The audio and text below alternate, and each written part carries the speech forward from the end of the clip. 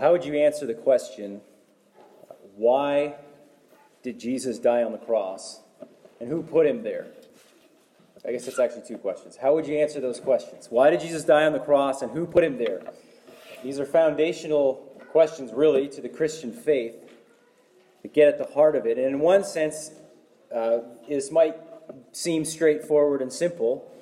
Jesus died in the place of his sinful people, bearing the penalty that they deserve for their sins. He was accomplishing redemption, and it was the Father himself who put Jesus there to pour out his wrath upon them for the sins of all who would believe in Jesus. That might be how some of us would answer along those lines, and that is obviously right and true. And yet when we read the Gospels, when we read the narratives of what happened when Jesus went to the cross, it's not as if the Father steps down in some visible form and then hangs Jesus there on the cross. That's not how it works. Rather, what we witness are human beings, human agents, doing this work, human actors executing their desires upon the Son of Man. Moreover, not only do we see these humans working here, we also see Satan at work. And so the answer kind of gets a little more complicated when we try to determine what's Jesus doing there and how did he get on the cross. So as we come to Luke, the end of Luke 21 and into Luke 22 today, we come to a portion of Scripture that reveals to us what is happening when Jesus goes to the cross and why he's there. And it reveals three converging reasons, three converging motives, purposes in Jesus being placed on the cross. We will see Satan is involved. He has his motives and purposes and desires in this. We will see various men involved with their own purposes and motives. And then finally, God himself is also at work in bringing about his much greater purposes. And so I invite you to read with me Luke 21, starting in verse 37, and we'll read to 22, verse 6.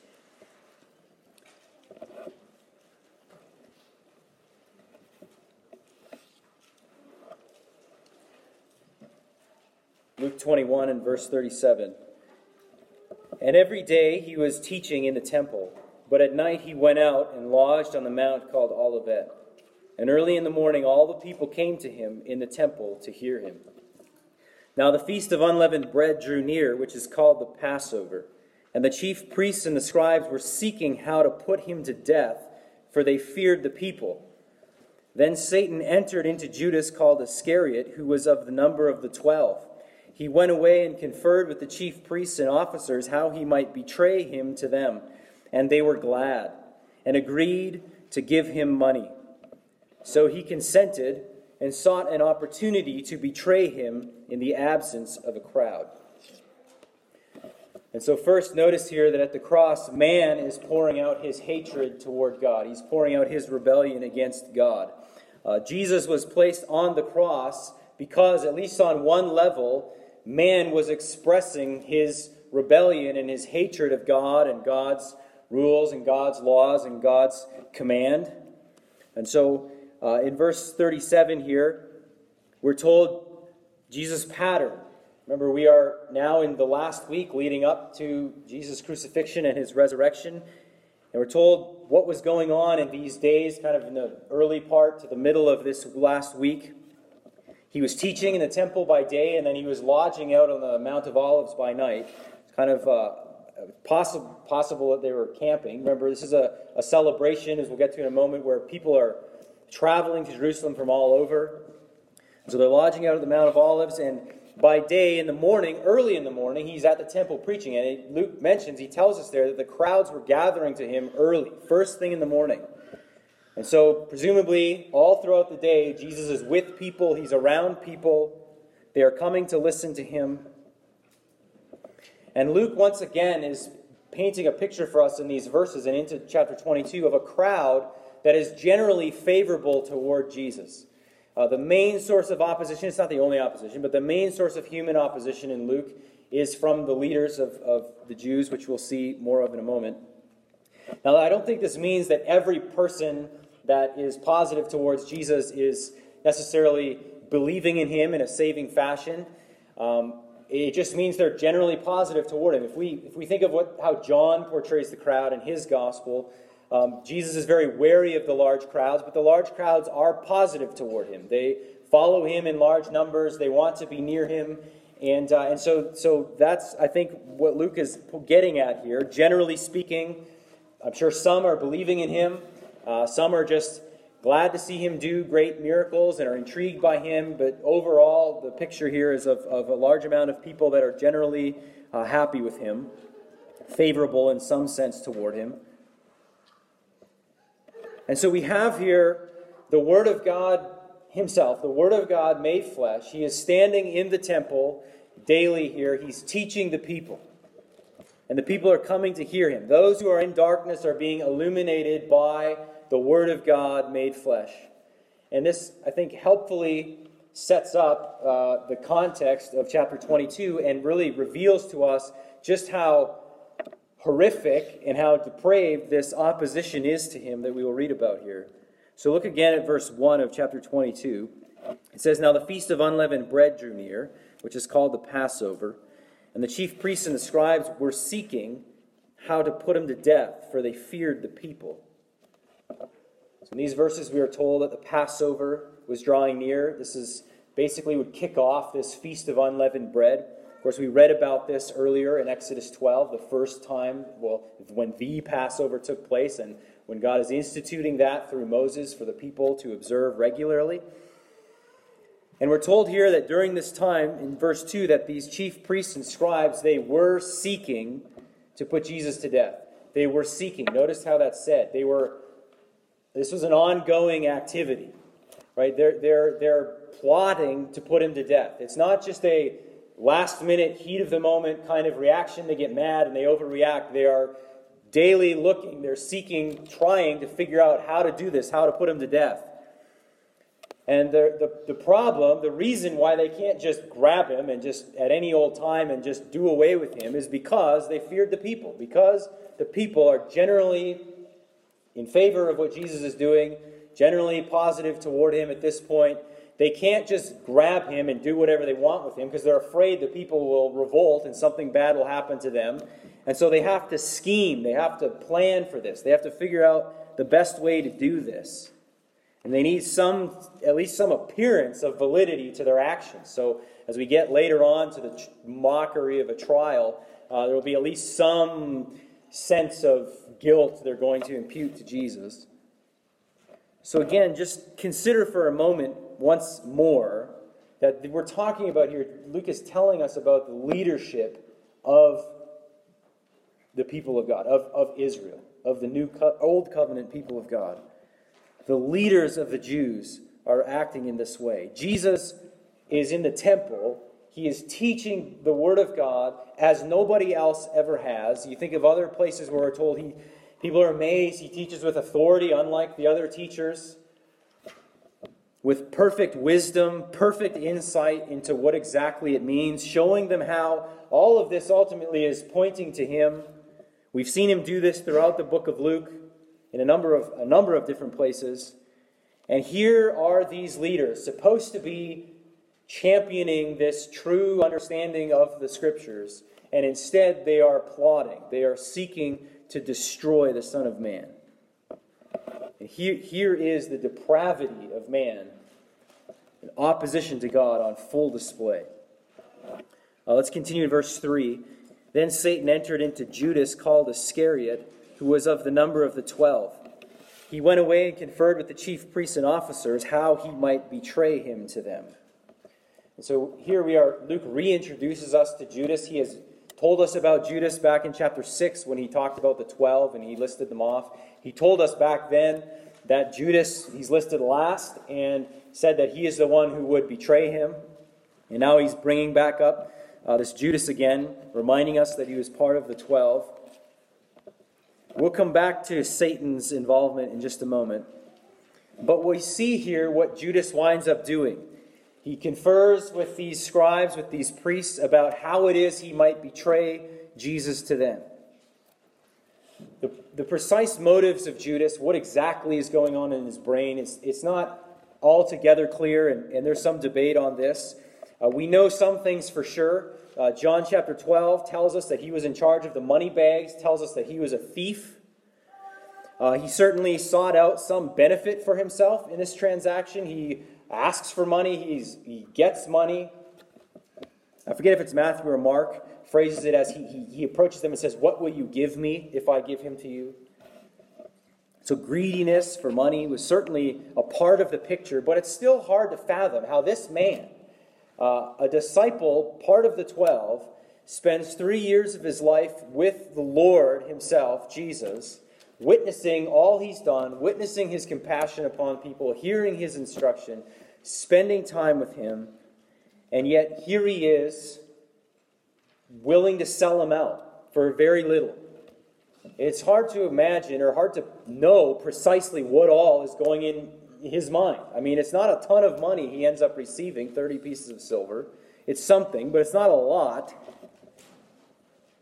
It's hard to get our minds around, and I don't know what else to say except that this is a picture of depravity in perhaps its worst possible form. That one who could be with the Lord for 3 years in such a close manner could yet betray him and sell him out to death. It's a vivid depiction of the depths of human depravity. Verse 5 continues, "And they were glad, and they agreed to give him money. And so he consented and sought an opportunity to betray him to them in the absence of a crowd." So Luke tells us the priests and these scribes, they are glad. That is the word for rejoice. They rejoice. They celebrate. They've been scheming. They're seeking to put Jesus to death. They're afraid of the crowds. They haven't figured out a way to arrest him yet without there being a mob that'll destroy them.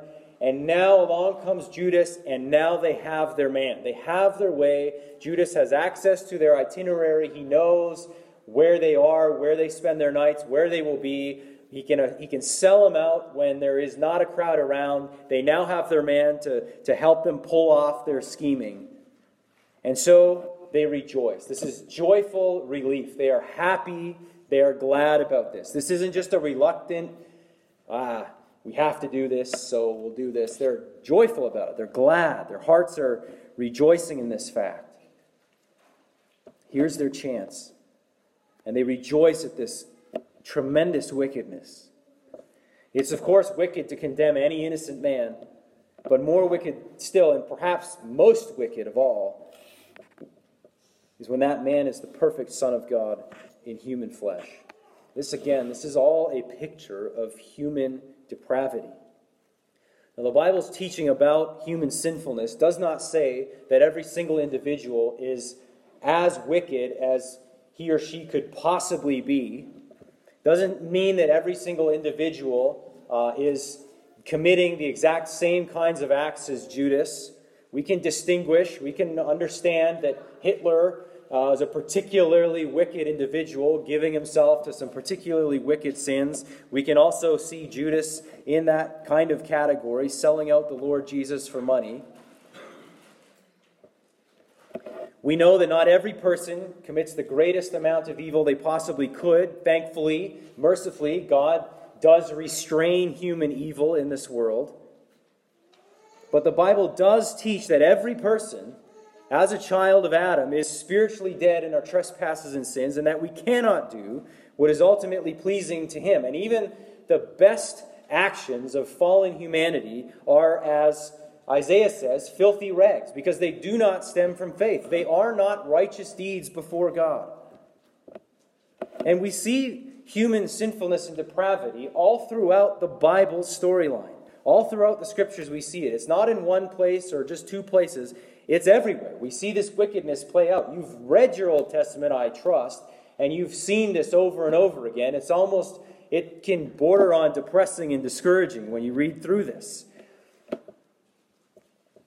We see it in the heathen pagan nations that rage against the Lord and rage against the Lord's people, and even those that he raises up who are trusting in the Lord are often opposed by wicked men on every side. We see that from the nations of the earth, but also, and perhaps most interesting and discouraging, we see that amongst Israel itself, the people who received the law of God. They were not just left in darkness altogether. God revealed himself to them, redeemed them out of Israel, out of Egypt, gave them his law made it very clear what pleases him, what displeases him, and yet even still, routinely over and over again, they fail. They fail to keep this covenant. They fail to live up to God's commands. They do not listen. They do not obey him. They do not love God.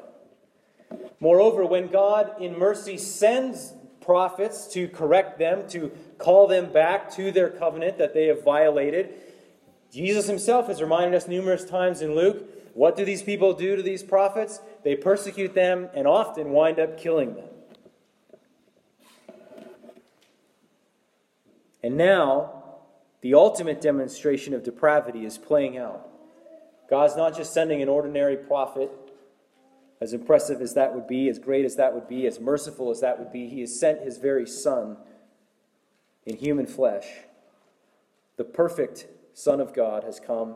He has done everything well. He has only done what the Father has told him to do. And he has done it perfectly. He has said and taught only perfect sayings and teachings. His tone has always been right. Everything he's said and done has been perfect. He's done everything good, and yet he is rejected by many.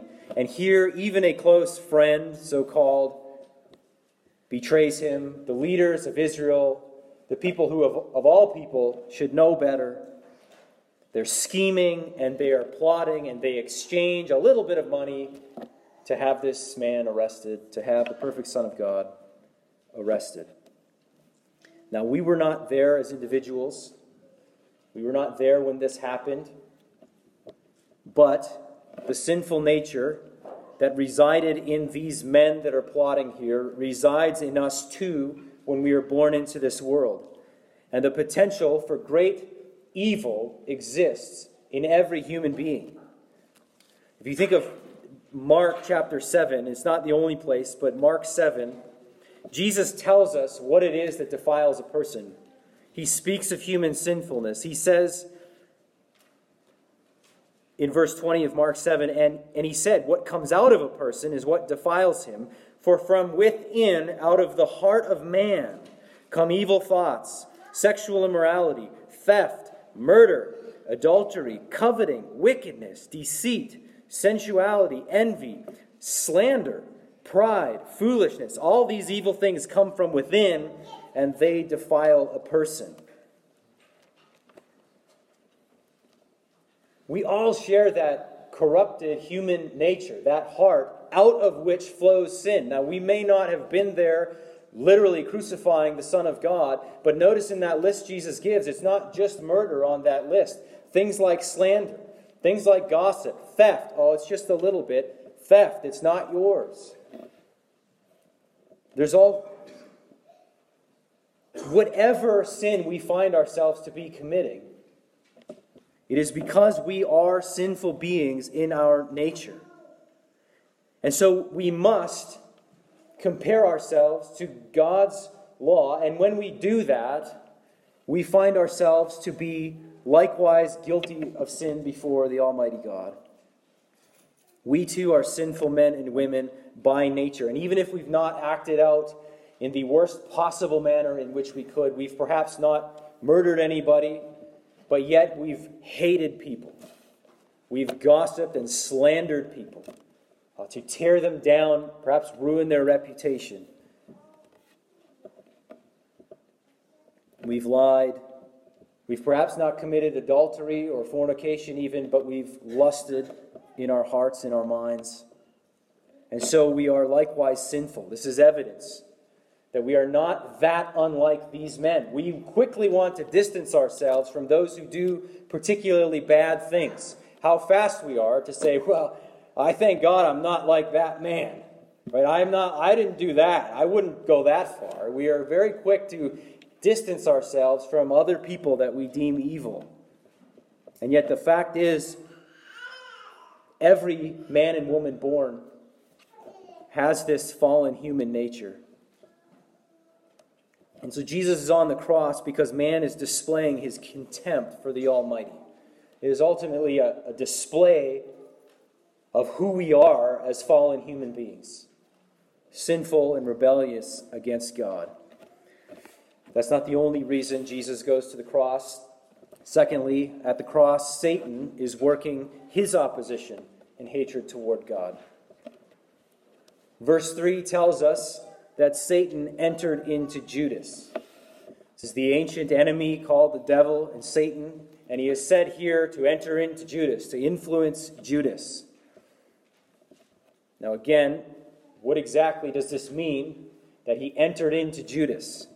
Well, what exactly that is referring to is much debated. I think there are some things that we can certainly say. First, very clearly, Satan is influencing Judas. I think that much is very obvious. Elsewhere in John 13, it's worded a little differently, but it says that the devil put it into the heart of Judas. So there's an influence of Satan himself upon Judas here. I do not think, though, that this means that Judas has zero control of his faculties here. I don't think this means he is purely robotic. I do not think this means that he is crazy from this point forth, and this is obvious. For example, one of the reasons I would say this is we're about to get into next week the Last Supper. They're gathered around, they are eating. Jesus is going to say, one of you will betray me, and they all look at each other saying, who can it be? They're not sure who it is. So I think if we think of how Hollywood might portray this event, Satan entering into somebody, it's probably not what was actually happening here. There's no deranged face or crazy voice or anything like that. Evidently, the other disciples couldn't tell. It was not obvious, right? If he was deranged and weird looking and they're like, one of you is going to betray me, I think they'd all be like, we know exactly who that is. So, now we have seen in other instances with the demoniac, for example, back in chapter 8, there he does, at times it says he was out of his mind. He had lost some control there. But that's not the only way that demonic activity, that satanic influence, comes upon the world. 1 John 5:19, we're told that all unbelievers are in some way under the power of Satan. He says there the whole world lies in the power of the evil one. We're told that false teaching is the doctrine of demons. 1 Corinthians 10, Paul tells us that when people worship to false gods, they're worshiping demons. So on one hand, we say there's no such thing as a false god, true statement. On the other hand, worshiping false gods is very bad. It's demonically influenced. When false teaching makes its way into the church, it's demonically inspired. It comes from the lips of men, but there's satanic influence there. And so I would say here, what we can say confidently is that Satan is acting in a unique and special way upon Judas. And I think it also is true that Judas is himself a willing agent in this. I say he's willing because while he's certainly influenced by the devil, he's acting as he desires. I think if a comparison would be those who would fit the bill of teaching doctrines of demons. They're simply teaching what they want to teach, and yet there's demonic influence behind them. I think Judas, it's the same here. He's doing what he wants, though he is being influenced by Satan. In verse 22, Jesus is going to say, he's going to say explicitly there, that while the Son of Man goes, it is as it has been determined, woe to that man by whom he is betrayed. Judas is culpable for his actions here. He's doing what he wants to do. So trying to discern precisely how this influence worked, precisely how he put it into Judas's heart, what it means to enter into him, I don't think it's entirely clear. And I think we can, if we chase that too far, we can end up in some unhelpful speculation. But it is clear here that Satan is at work. And he is clearly influencing Judas. And so as Judas goes off to betray the Lord, to betray Jesus to death, this is being portrayed to us as the desire and the will of Satan himself. This is what he wants. He influences Judas, and what does Judas do? Marches off to betray the Lord and hand him over. Way back in Genesis, right at the beginning of the Scriptures, back in chapter 3 and verse 15, after Satan had tempted Adam and Eve and they fell, And while God is pronouncing his curse upon Satan, upon man, woman, and all of creation itself, he says to Satan there, I will put enmity between you and the woman, and between your offspring and her offspring. He shall bruise your head, and you shall bruise his heel. And so there in chapter 3, verse 15 of Genesis is the first promise that a seed would come from woman who would crush Satan, who would destroy Satan and crush his designs. And in the process of that happening, of bruising his head, this seed of the woman would have his heel bruised. So the picture there is stepping on the head of a snake and perhaps getting bitten on your way. That would bruise a man. Obviously, this is not a really badly poisonous snake. But if you step on the head of a snake, perhaps it bites you as you do that. It hurts your heel, it bruises your heel, but the snake dies, right? Much worse for the snake. The snake is crushed and destroyed. And the cross is where this event happens. When God says that the seed of a woman will come and crush the head of the serpent, and the serpent will bruise his heel, this is happening at the cross. And so Satan, by desiring Jesus to go to the cross, is lashing out against him and bruising his heel. Satan despises God. He desires to destroy all his plans, to destroy his ways, destroy his creation. And yet even as he reaches out to do this, Satan becomes a tool that God uses to bring about redemption. If you go to the other end of the scriptures in Revelation 12, depicts this very thing again very vividly in Revelation, in fitting pictures for Revelation. On Revelation 12, we're told of a great red dragon, that stands before this woman who's about to give birth, and that the desire for this dragon is to devour this child. This child, we're told, is a son who will rule the nations. So here is this seed from the woman that was pronounced, that was declared, promised in Genesis chapter 3, that was promised would come through the line of Abraham, then again told it would come from one of David's descendants. Here is this seed.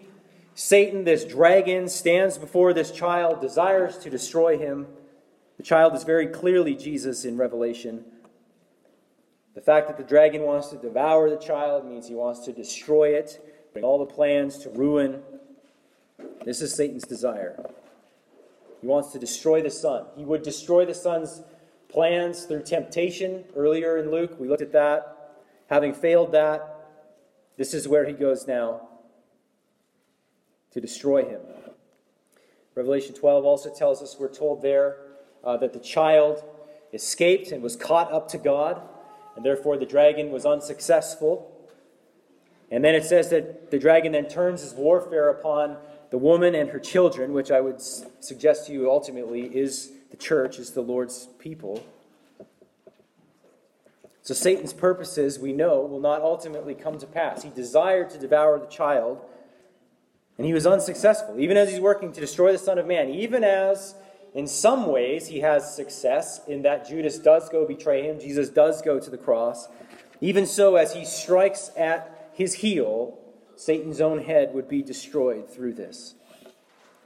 The cross is not just where we find man's depravity and hatred of God, but it's where we find the powers of darkness seeking to destroy the Son of God and destroy his work, seeking to damn all of humanity by destroying the God-man and keeping him from reaching the masses and saving them.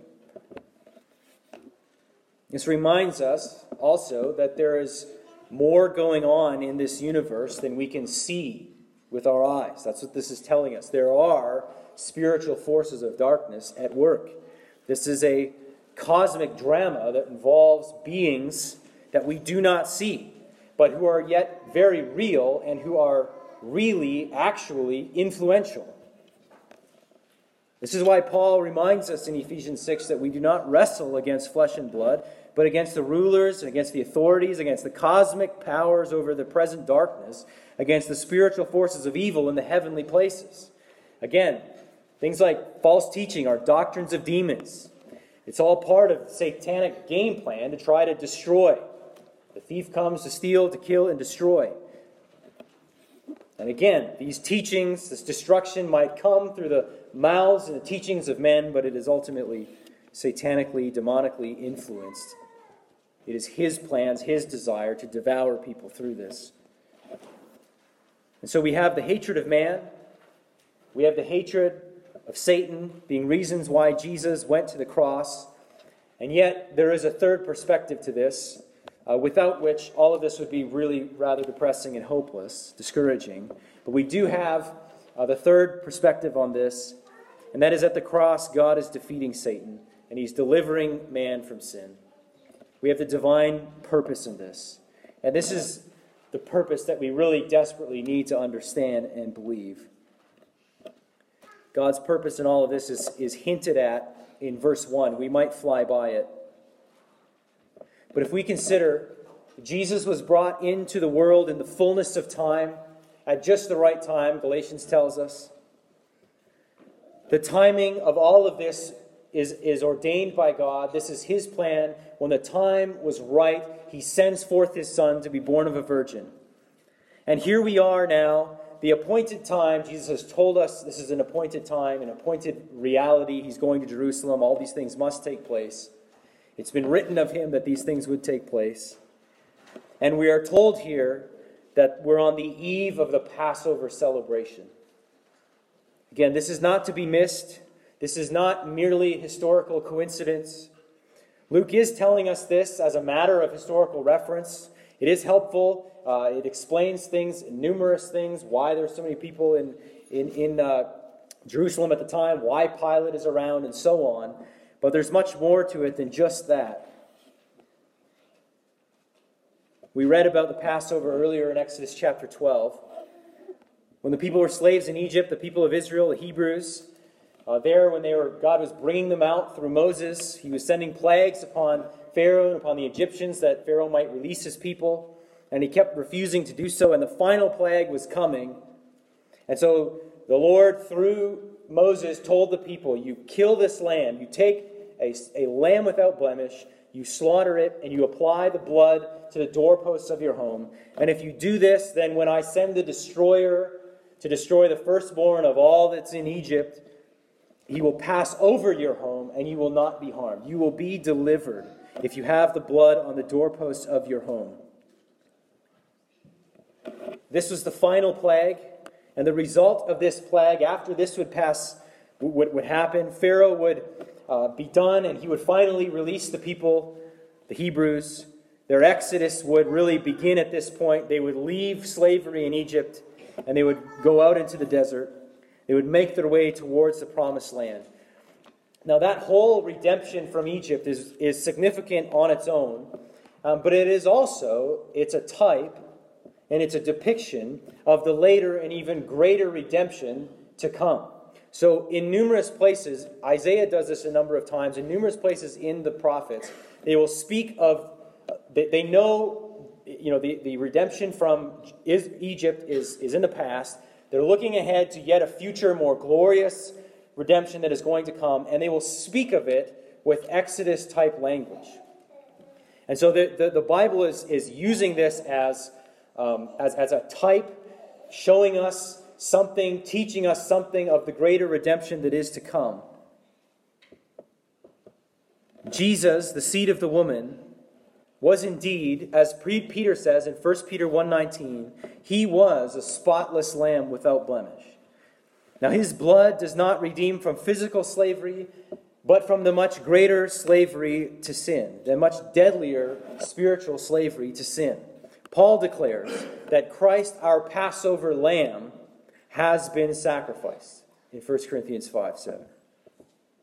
So you see how Peter and how Paul understand the Passover. It is instructing us of a greater salvation, a greater redemption that would be to come. And now Luke is saying, it's the time of the Passover, and we'll see this even more as we get into the Last Supper here next week.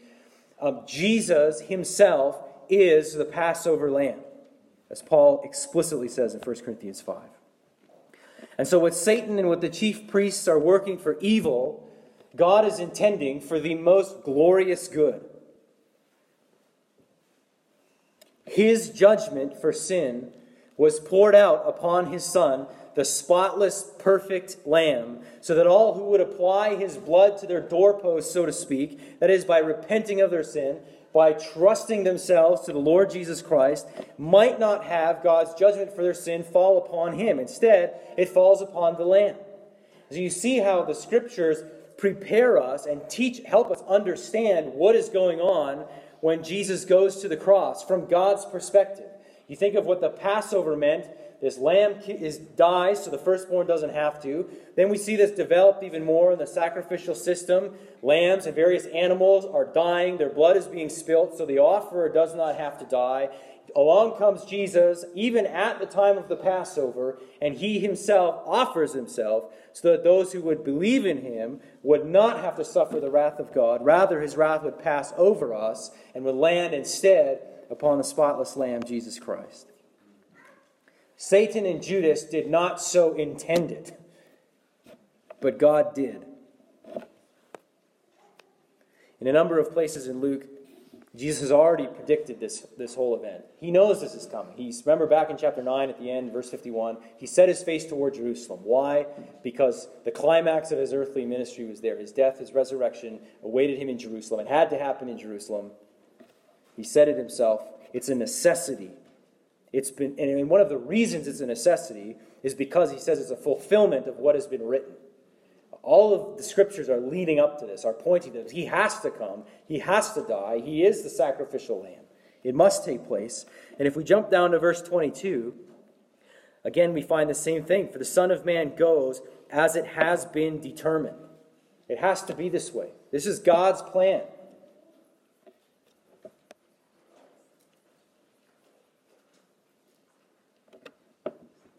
The cross was the way in which God intended to bring about redemption. It was fulfilling the declaration I read about from Genesis 3:15 that the seed of the woman would crush the serpent's head. And so Satan's claim over us that we are violators of God's law, who therefore deserve judgment and damnation by God for our sins, is broken by the cross for all who are in Christ, because the debt has been paid. And so Romans 3 declares to us God can be just and the justifier of all who have faith in Christ Jesus. We further see in chapter 22, we're not going to get into verses 7 to 23, but we do see in these verses the divine purpose of God in the work of Jesus on the cross. In these verses, which we'll get to next time, Jesus reveals to us that the intention behind spilling his blood is to bring about the new covenant. This is the new covenant in my blood, in verse 20, he says. Again, this is another way of saying or another aspect of what it is I've been saying, that ultimately God's purpose here is redemptive, to bring about the new covenant, which again had been promised and had been pointed to throughout the Old Testament Scriptures, from places like Genesis 3:15 to really clear, explicit discussion of the new covenant in Jeremiah 31, and in many other places. Jesus' death and the shedding of his blood would bring about this new covenant. It's the turning point of history. The seed of the woman has come, and by spilling his blood as a ransom for many, he brings about the new covenant. And so man really can be forgiven by God. The sins that God has forgiven in the past and just overlooked, that might question his justice. How can he just let David's sins go and just forgive them? Where's the penalty? Where's the justice? It's laid upon Jesus Christ.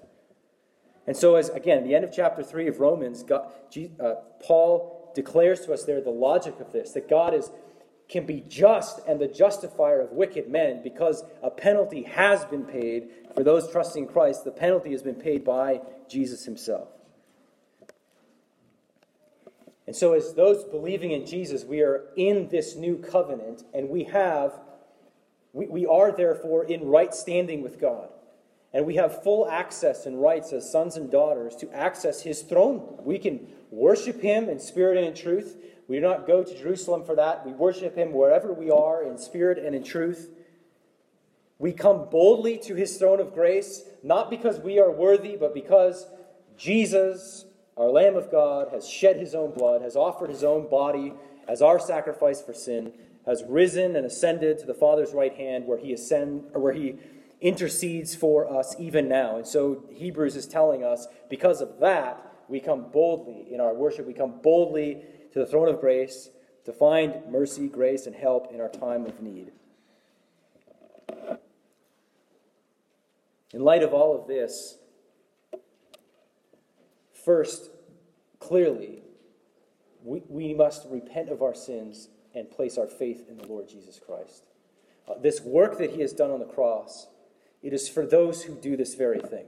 The response to this, the saving response to this, is to acknowledge and to confess our sin before God, to not, well, everybody's done something wrong, but rather to realize the depths of our sinfulness and our rebellion before God, that what God calls wicked, we agree is wicked, and where we find it in ourselves, where God's word exposes the dark corners of our hearts, we're not hiding it, we're bringing it to the light, and we're allowing God to expose it.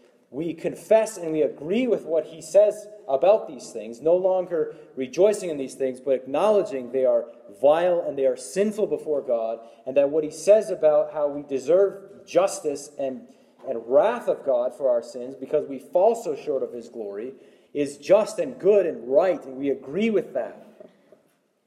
We repent of our sins, and then we place our faith in Jesus Christ. We are trusting then that I have no righteousness of my own. I am a sinner who deserves God's justice. But then in faith, we turn and we look to Christ and we say, here is my righteousness. Here is my hope of forgiveness. That he has paid for my sins. That the cross is there to pay for my wretched condition and my acts. Trusting Jesus died to redeem sinners like me. And trusting that his blood is sufficient, renouncing all of our own righteousness, all of our own efforts to try to make God, ourselves pleasing to God, trying to bribe God. We must repent of our sin, place our faith in Jesus Christ. This is the only hope. It's the central hope that runs throughout Scripture. Of course, we're speaking of his death here primarily, his suffering, the cross. But he rose from the dead. He rose from the grave in victory. Again, Satan did strike his heel, but he rose in victory. The plan of Satan, the desires of Satan foiled. Jesus, victorious, has risen. He's at the Father's right hand, and he is returning. And throughout Scriptures, we're told the proper response to this is to repent of our sin and to trust Jesus, to place our faith in him for the forgiveness of our sins. And for those who do this, this is also, as we look at these verses and consider these truths, this is a call for us to worship the Lord, to worship him for his grace, to worship him for his mercy, and to marvel at the plan of God that he has worked out and revealed, to marvel at the wisdom and the power of God. As man raged against the Son, as Satan raged against the Son and unleashed his powers to try to destroy the Son, in what appears to be the gravest of moments, the darkest of moments, God is yet at work in and through this, making the way of salvation sure for his people. And so let us rest here in the wisdom of God and praise him for this. Man would not design it this way. We are so limited in what we are able to do, and yet God, out of the gravest of evils, the death of Christ, is working the greatest possible good. And so let us also rest here in this wisdom of God, rest here in the work of Christ. Let us put off all self-confidence and place all of our hope squarely and firmly and solely in the Lord Jesus Christ. He is our Passover lamb. It is his blood that brings peace with God. And so when it comes to the cross, we see various purposes, various aims in men, their purposes and designs, in Satan, in what he's trying to accomplish. And yet it is God's purpose ultimately that shall stand. Christ, our Passover lamb, has been sacrificed. Let us here find rest and all of our hope. Let's pray. Our Heavenly Father, we do stop and we acknowledge before you that we are sinful. We acknowledge before you that though we have not done perhaps the most wicked things that we could possibly do, when your law shines upon our hearts, we see that we fall very short of your glory. And so, Father, we praise you for the wisdom of your plan and the power of your might to bring about redemption and salvation for your people, for those you draw to yourself. Father, we have nothing to bribe you with. We have no claim of our own for which you should listen to us or pay any attention to us. What is man that you are mindful of him? And yet, Father, you've been so good to us in general ways, providing for us food, giving us life and breath and health, and above all that, sending Christ. Father, we praise you, we thank you. We are grateful that you work good even through that which is wicked and evil. Thank you that ultimately, when things seem out of control, you are upholding the universe and that you are moving things toward its appointed end. Father, I pray that you would encourage us, encourage your people that are here today, that you would strengthen us, that we would rejoice, that we would be so overwhelmingly grateful for Christ and for his work of redemption, for his grace, that we'd be so overwhelmingly at peace with this and joyful about it. So I pray that you'd encourage us, strengthen us to stand in light of these things and to not lose heart easily. Father, we give you praise. We thank you for this time. And we pray all this together in Jesus' name. Amen.